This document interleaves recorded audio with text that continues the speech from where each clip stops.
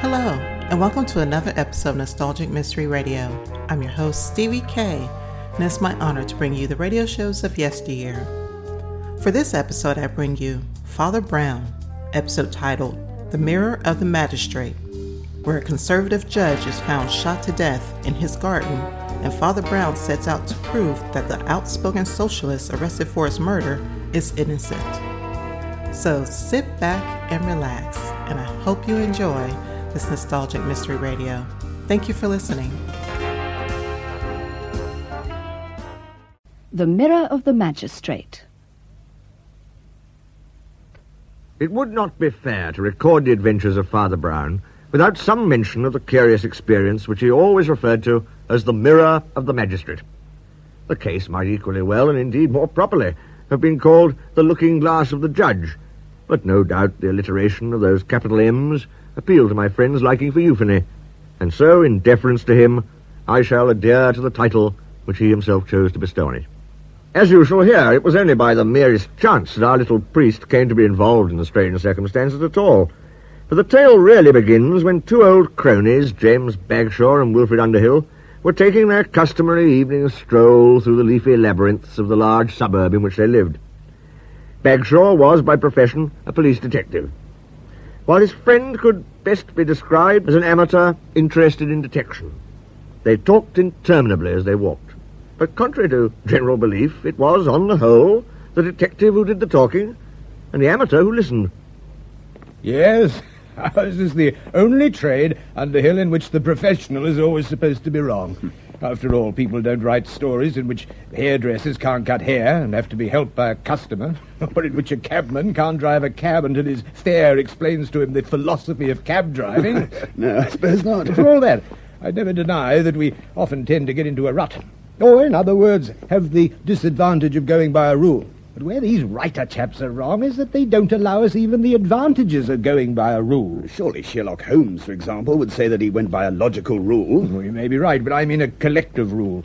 It's like the staff work of an army. We pool our information too. And you don't think detective stories allow for that? Well, let's take an imaginary case of Sherlock Holmes and Lestrade, the official detective.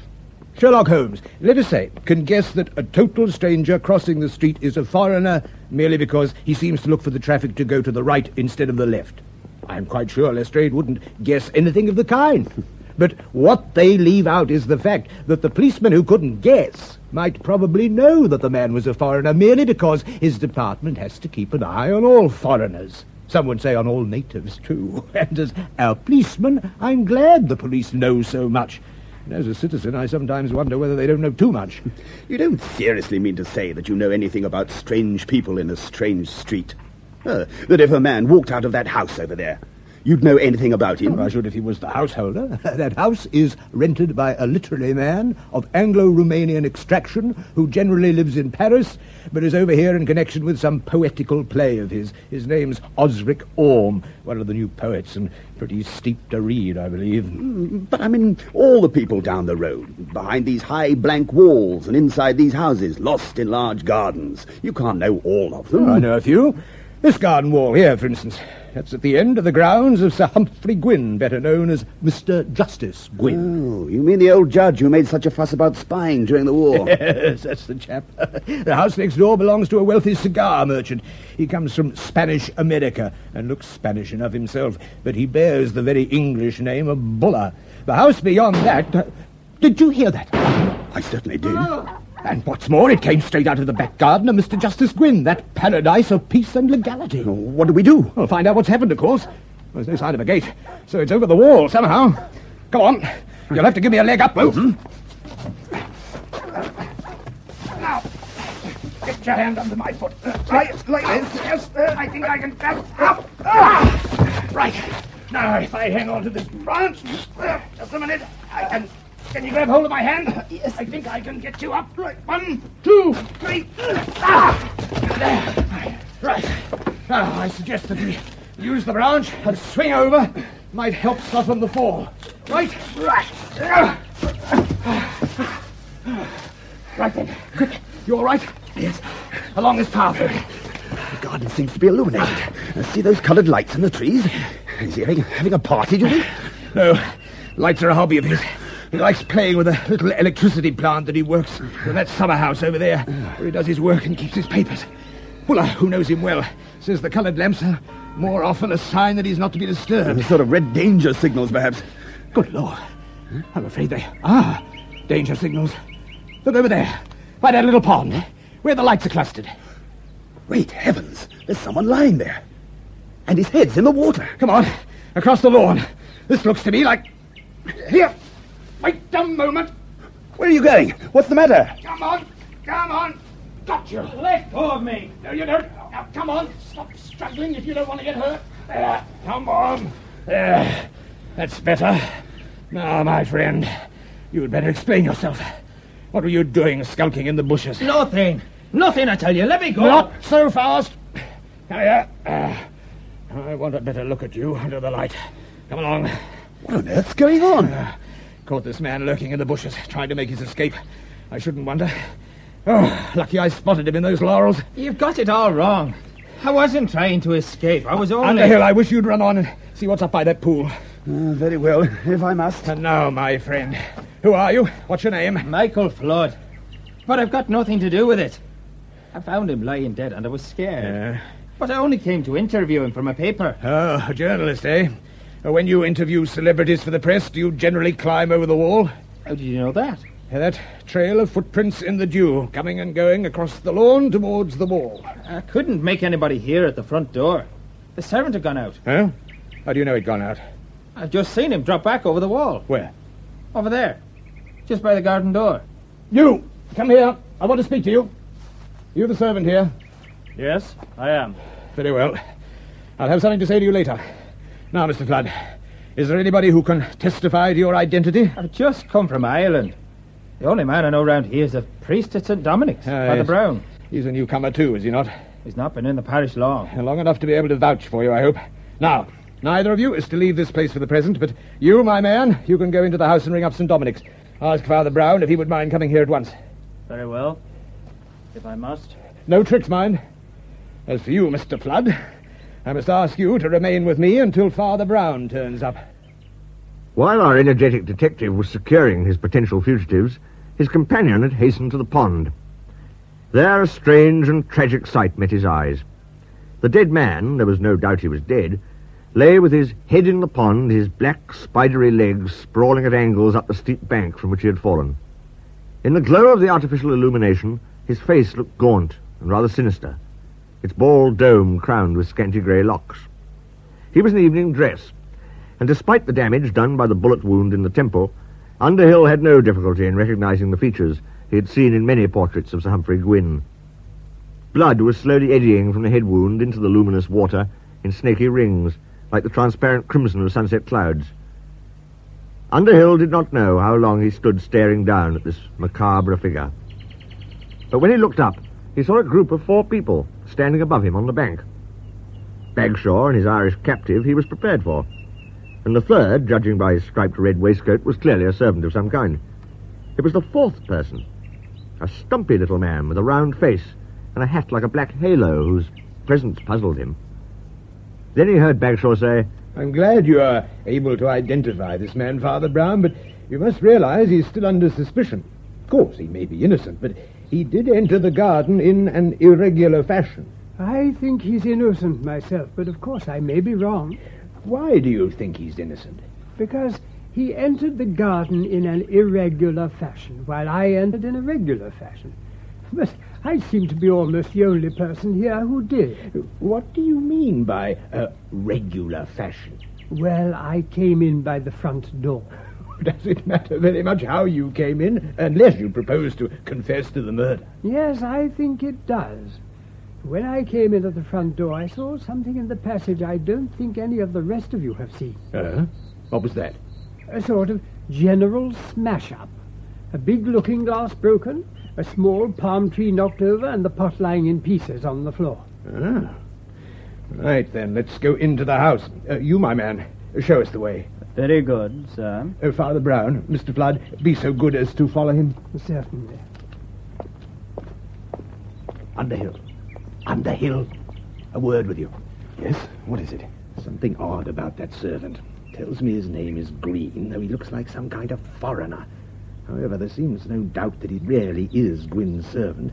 The only one, apparently. The queer thing is that he flatly denies that his master was in the garden at all, dead or alive. Does he, by Jove? Yes, he said the old judge had gone out to a grand legal dinner and he didn't expect to be home for hours. That was his excuse for slipping out.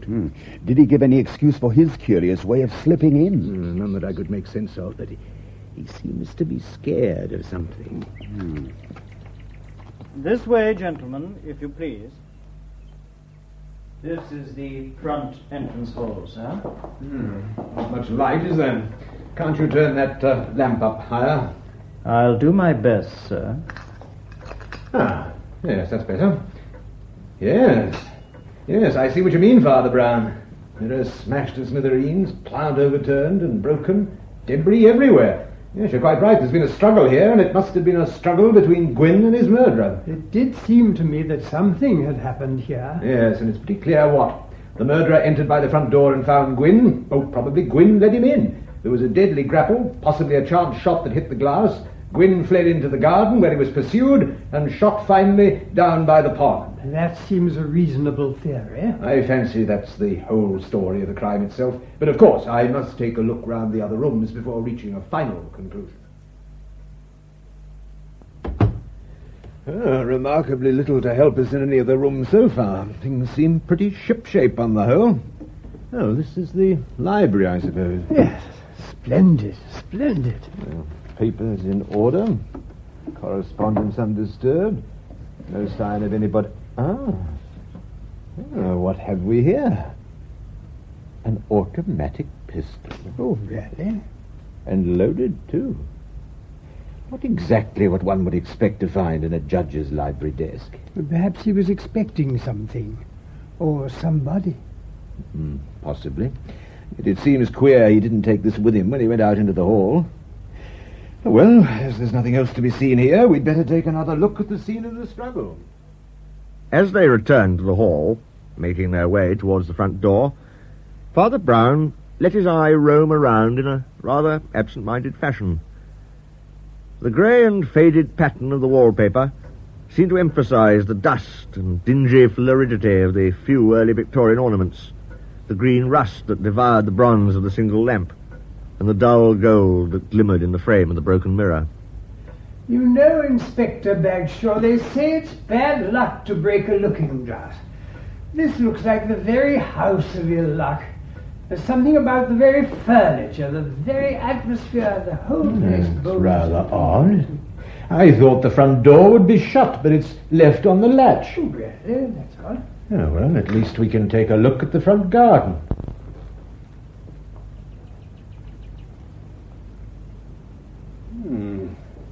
Yes. Flower beds laid out neatly, either side of the drive. Roses, too, I see. Rather more conventional than the rest of the garden. Yes, indeed. That fine yew hedge running down to the gate adds to the impression of formality, does it not? Curious the way it's been clipped. How do you mean? That sort of turret effect along the top and that odd hole that's been cut into the side, like some great green cavern. Oh, intended to accommodate a garden bench, most likely. So I should imagine. Why, bless my soul, it's the entrance to some kind of inner sanctum. Hey, where are you off to, Father Brown? What's going on? Is there someone there? There most certainly is. Inspector Bagshaw, this is none other than Mr. Orme, the celebrated poet, I understand. I must trouble him to answer a few questions and to explain what the devil he's doing here. Mr. Osric Orme, the poet, was not a model of self-expression when it came to the answering of questions. The little he said was obscure, either because he really knew hardly any English, or because he knew better than to know any. Apart from the fact that he was a very small man, his only outstanding feature was a shock of fair hair, yellow and radiant as the head of a huge dandelion. Bagshaw's inquiries elicited little more from him than that the poet had intended to call on Sir Humphrey Gwyn, but had not done so because he could not get anyone to answer the bell. Now, do you mean to tell me that you did not observe that the door was partly open? Yes, sir, I do. And you did not succeed in seeing Sir Humphrey? No. In any case, the hour was somewhat late for paying a social visit, was it not? Possibly. Why, then, did you remain in the garden? Very well. If you refuse to answer my questions, Mr. Orme, there is nothing more to be done for the present. I must ask you to accompany my friends and me as far as your residence. As for you, Mr. Flood, I won't detain you any longer, but I must warn you that I shall be making further inquiries in the morning. Now, gentlemen, let us be on our way.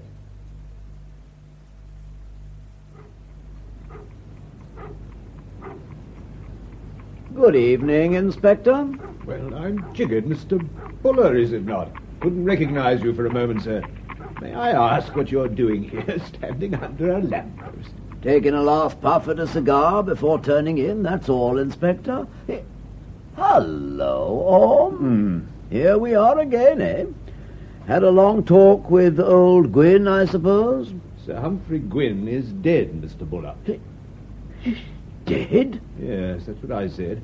I'm investigating the case, and I must ask you what you meant just now. I only meant that when I passed 2 hours ago, Mr. Orme was going in at this gate to see Sir Humphrey. He says he hasn't seen him yet, or even been inside the house. It's a long time to stand on the doorstep. Yes, and it's rather a long time to stand in the street. I've been home since then, been writing letters, and came out again to post them. Well, you'll have to tell all that later, and in a different place, I've no doubt. Good night to you, Mr. Buller, or perhaps it would be more accurate to bid you good morning. The trial of Osric Orme for the murder of Sir Humphrey Gwyn, which filled the newspapers for so many weeks, really turned entirely on that little talk under the lamppost, when the grey dawn was breaking about the dark streets and gardens. Everything came back to the enigma of those 2 hours when Buller saw Orme going in at the garden gate, and the time when Father Brown found him still lurking in the hole behind the yew hedge. He certainly had time to commit murder, had he wished, and it was also argued by the prosecution that he also had the opportunity, since both the front and side doors were unlatched.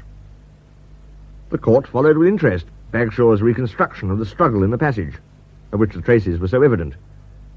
Indeed, the police had since found the shot that had shattered the glass. Finally, in the view of the prosecution, that hole in the hedge had very much the appearance of a hiding place. Father Brown, you say that this hole in the hedge led to some kind of inner chamber? That is so. Was there any other means of exit to this rustic arbour? No, it was a cul-de-sac. There was no way out. And since this place gave no access elsewhere, it was unlikely to be disturbed by the casual passerby? That is so. In short, it would provide a convenient retreat for someone who wished to conceal his presence. I suppose it would. Yes. Thank you, Father Brown. I am much obliged to you. But in his final pleading, Sir Matthew Blake, counsel for the defence, skillfully turned this point to his client's advantage. I ask you, members of the jury, why any man, particularly a guilty one, should entrap himself in a place without possible exit, when it would obviously be more sensible to slip out into the street? Again, and this is the final point for your consideration, what possible motive could prompt this man, a poet of international fame and only a rare visitor to this country, to commit such a foul and heinous crime? What possible reason could such a man have for doing to death one of the most eminent and honoured luminaries in the whole of our legal profession? In the witness box, Orme could give no coherent account of what he was doing that night, and was as uncommunicative to his own counsel as he was to the prosecution. Sir Arthur Travers, the distinguished prosecuting counsel, made all possible capital out of his silence. A long, gaunt man with a cadaverous face, he might, thought Father Brown, be compared to some crane or stork as he leant forward, prodding the poet with questions. His long nose might have been a beak. Mr. Orme, do you mean to tell the jury that you never went in to see the deceased gentleman at all? No. You wanted to see him, I suppose? You must have been very anxious to see him. Didn't you wait 2 hours in front of his front door? Yes. And yet you never noticed that the door was open? No. What in the world were you doing for 2 hours in somebody else's front garden? You were doing something, I suppose? Yes. Is it a secret? It's a secret from you. Silence!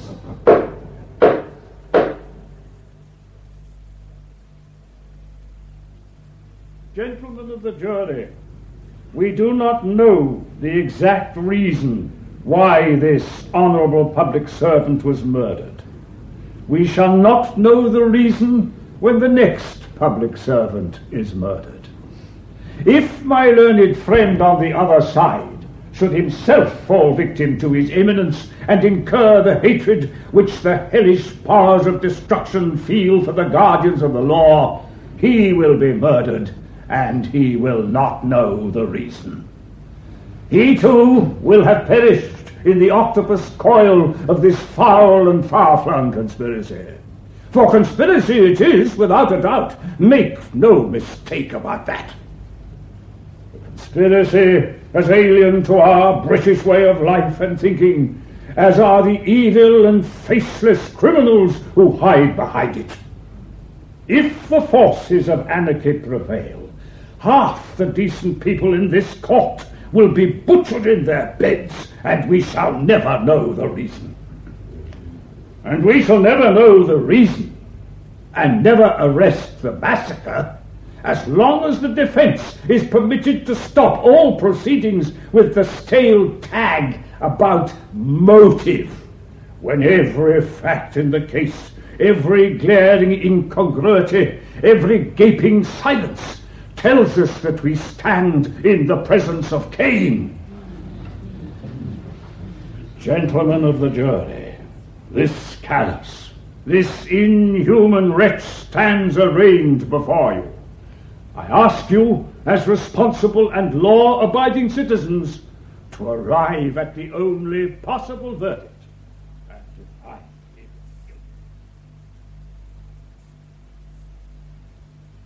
guilty. Well, I wonder how long the jury will be making up its mind. Oh, not long, I fancy. The case seems pretty well tied up. I must say I never heard Sir Arthur getting so excited. Some people are saying that he went beyond the usual limit, and that the prosecution in a murder case oughtn't to be so vindictive. I agree, Bagshaw. All the same, I'll not deny that there was something downright creepy about that little goblin with the yellow hair. I felt at times there was a monster in the dock. But if that was due to Sir Arthur's eloquence, then he certainly took a heavy responsibility in putting so much passion into it. He was a friend of poor Gwyn's, of course. I dare say that's why he feels so strongly in this case. I suppose it's doubtful whether a man ought to act in such a case on mere personal feeling. Oh, you're wrong, Underhill. Sir Arthur Travers wouldn't act on feeling, however strong it was. He's got a very stiff sense of his professional position. He's one of those men who are ambitious even when they've satisfied their ambition. I know nobody who'd take more trouble to keep his position in the world. No, if he lets himself go like that, he must have some very good reason for wanting to convict Orme, and some very good reason for thinking he can do it. That means that the facts will support him. His confidence doesn't look well for the prisoner. No, indeed. Well, Father Brown, what do you think of our judicial procedure? Well, I think the thing that struck me most was how different men look in their wigs. You talk about Sir Arthur being so tremendous, but I happened to see him take off his wig for a moment, and he really looks quite a different man. He's quite bald, for one thing. Well, you wouldn't propose to found the defense on the fact that the prosecuting counsel is bald, would you? Not exactly. To tell you the truth, I was thinking how little some kinds of people know about other kinds of people. Oh? And where does that get us? Well, suppose I went among some remote people who'd never heard of England. Suppose I told them that there's a man in my country who won't ask a question of life and death until he's put a creation made of horsehair on top of his head, with little tails behind and grey corkscrew curls at the side. They would think he was rather eccentric.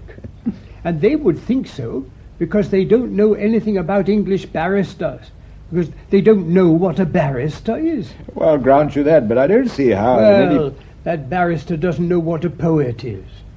He doesn't understand that a poet's eccentricities wouldn't seem eccentric to other poets. He thinks it odd that Orm should walk about in a beautiful garden for 2 hours with nothing to do. God bless my soul. A poet would think nothing of walking about in the same backyard for 10 hours if he had a poem to do. Orm's counsel was just as stupid. It had never occurred to him to ask Orm the obvious question. What question do you mean? Why, what poem he was making up, of course. What line he was stuck at.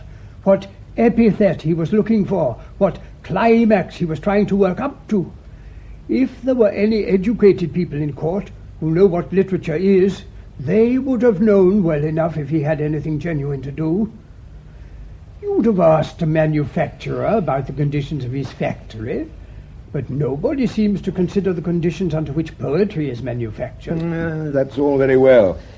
But why did he hide? Why did he go into that hole behind the hedge and stop there? It led nowhere. Right. Why, because it led nowhere, of course.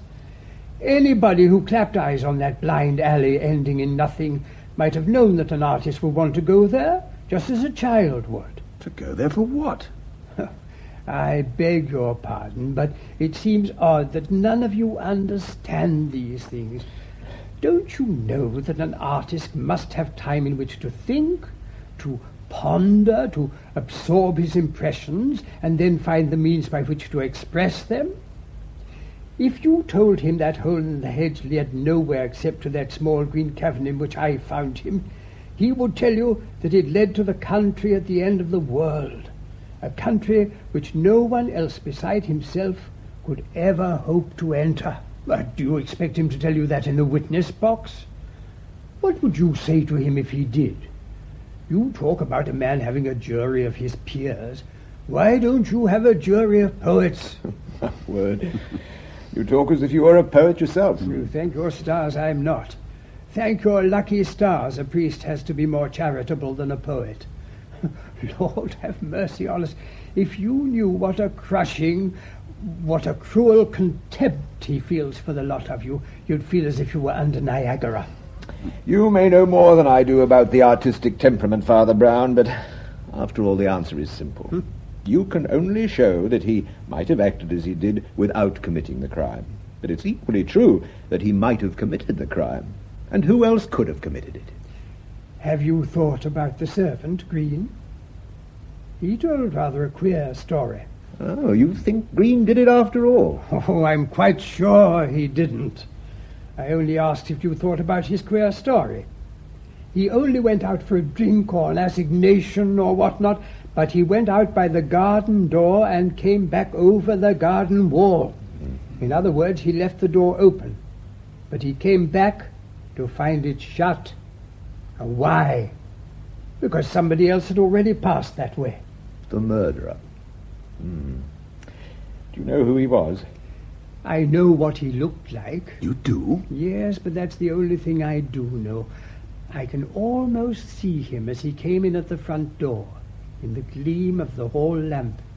His figure, his clothes, even his face. What is all this? How did he look?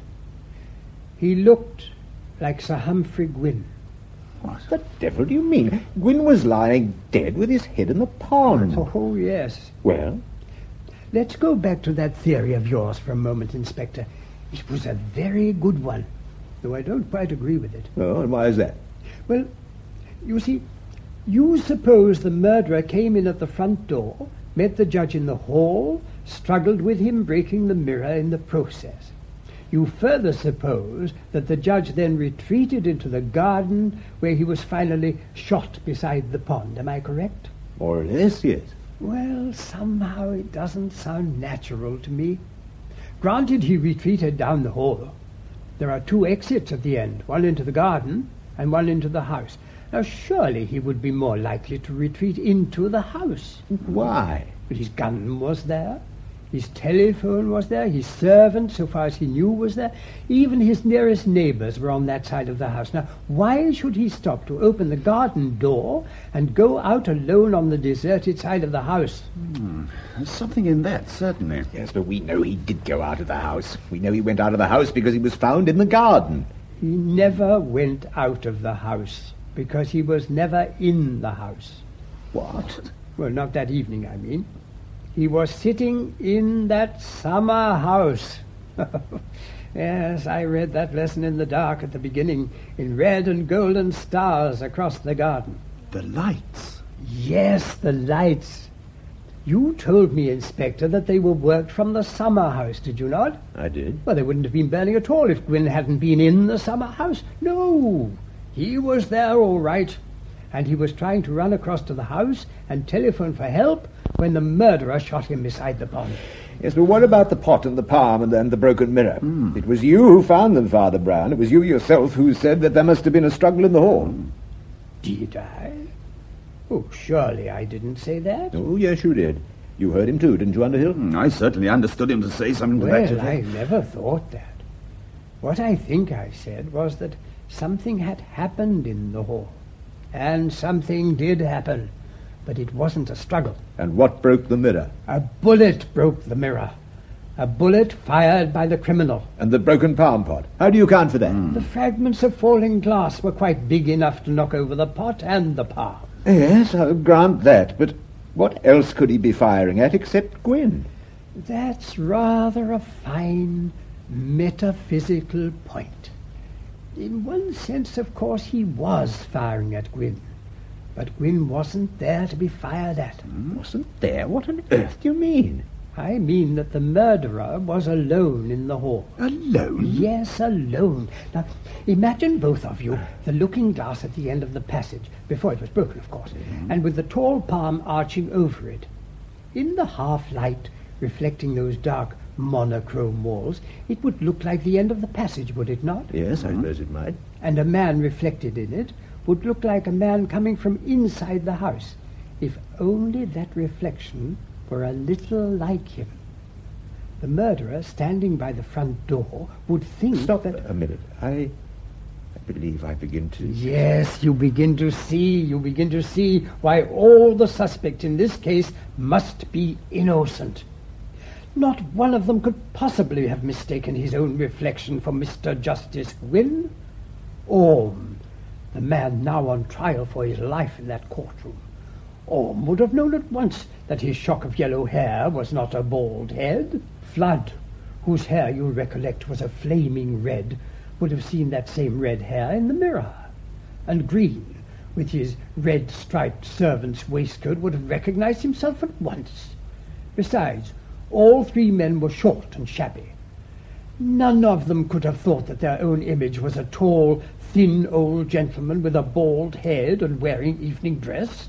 No, we want another, equally tall and thin to match him. That's what I meant by saying that I knew what the murderer looked like. And what do you mean by that? I am going to argue the very thing which you said was so ludicrous and impossible. What do you mean? I am going to base the defense on the fact that the prosecuting counsel had a bald head. Oh, my God. You've been following the movements of a good many people in this business. You policemen were prodigiously interested in the movements of the poet, and the servant, and the Irishman. The man whose movements seem to have been rather forgotten is the dead man himself. How so? His servant was quite honestly astonished at finding his master had returned home. His master had gone to a great dinner of all the leaders of the legal profession, but had left it abruptly and come home. And why? He was not ill, for he summoned no assistance. No, he had almost certainly quarrelled with one of his fellow guests, with some leader of the legal profession. It's among the leaders of that profession that we should have looked first for his enemy.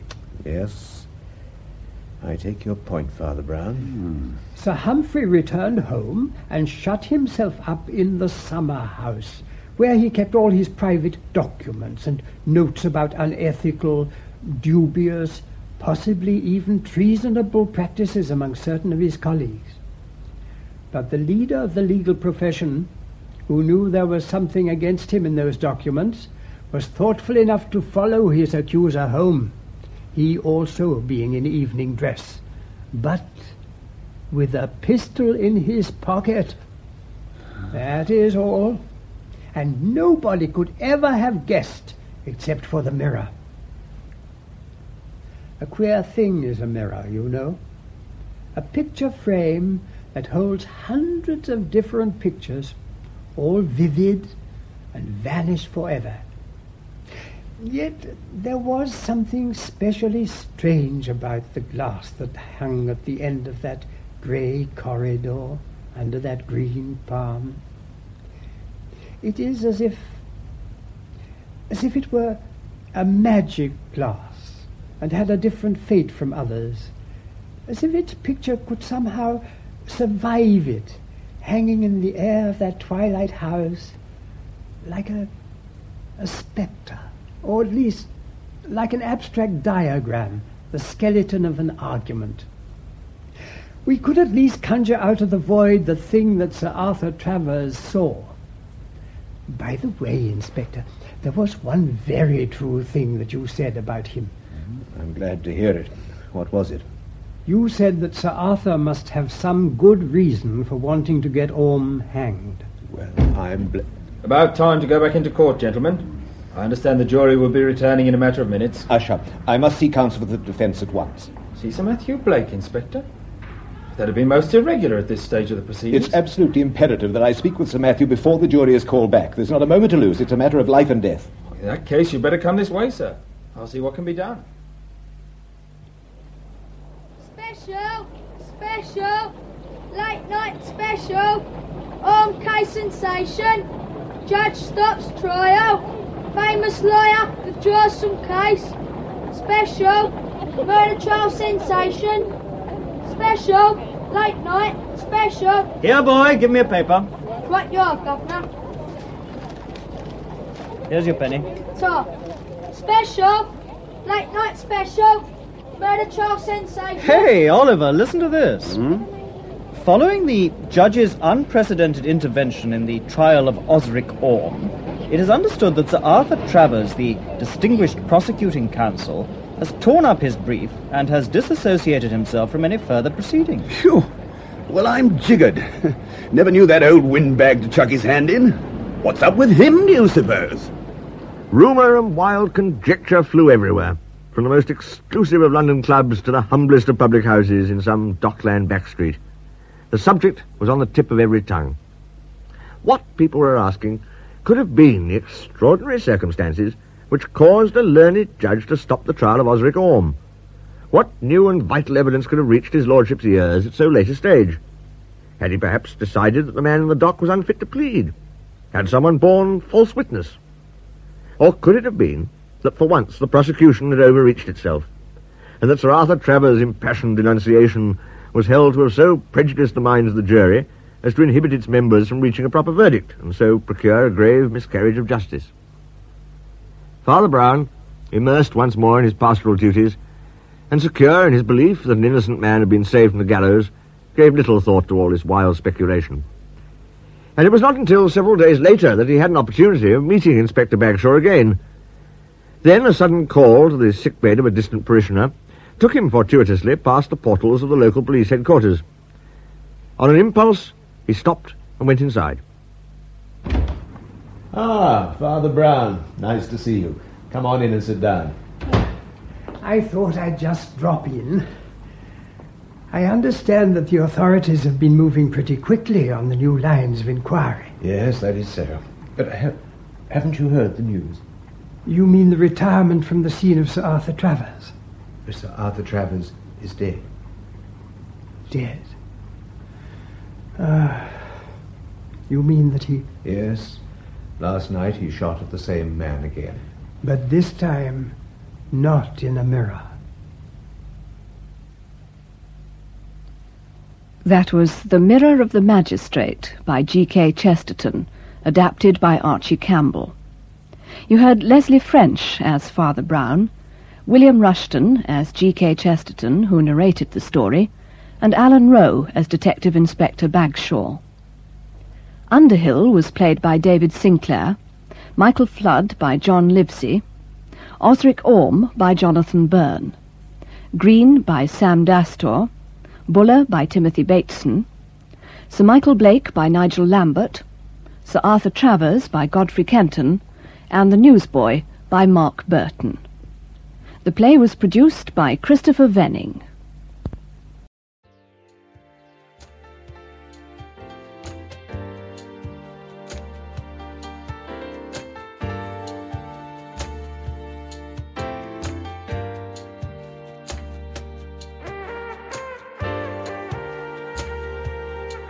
This has been a Nostalgic Mystery Radio presentation. I hope you enjoyed this episode. Please feel free to like and rate this podcast on your favorite app. Also, there's a Nostalgic Mystery Radio YouTube page for your perusal to subscribe to. You can contact me by emailing me at nostalgicmysteryradio@gmail.com. I hope you have a blessed day or evening. And again, thank you for listening.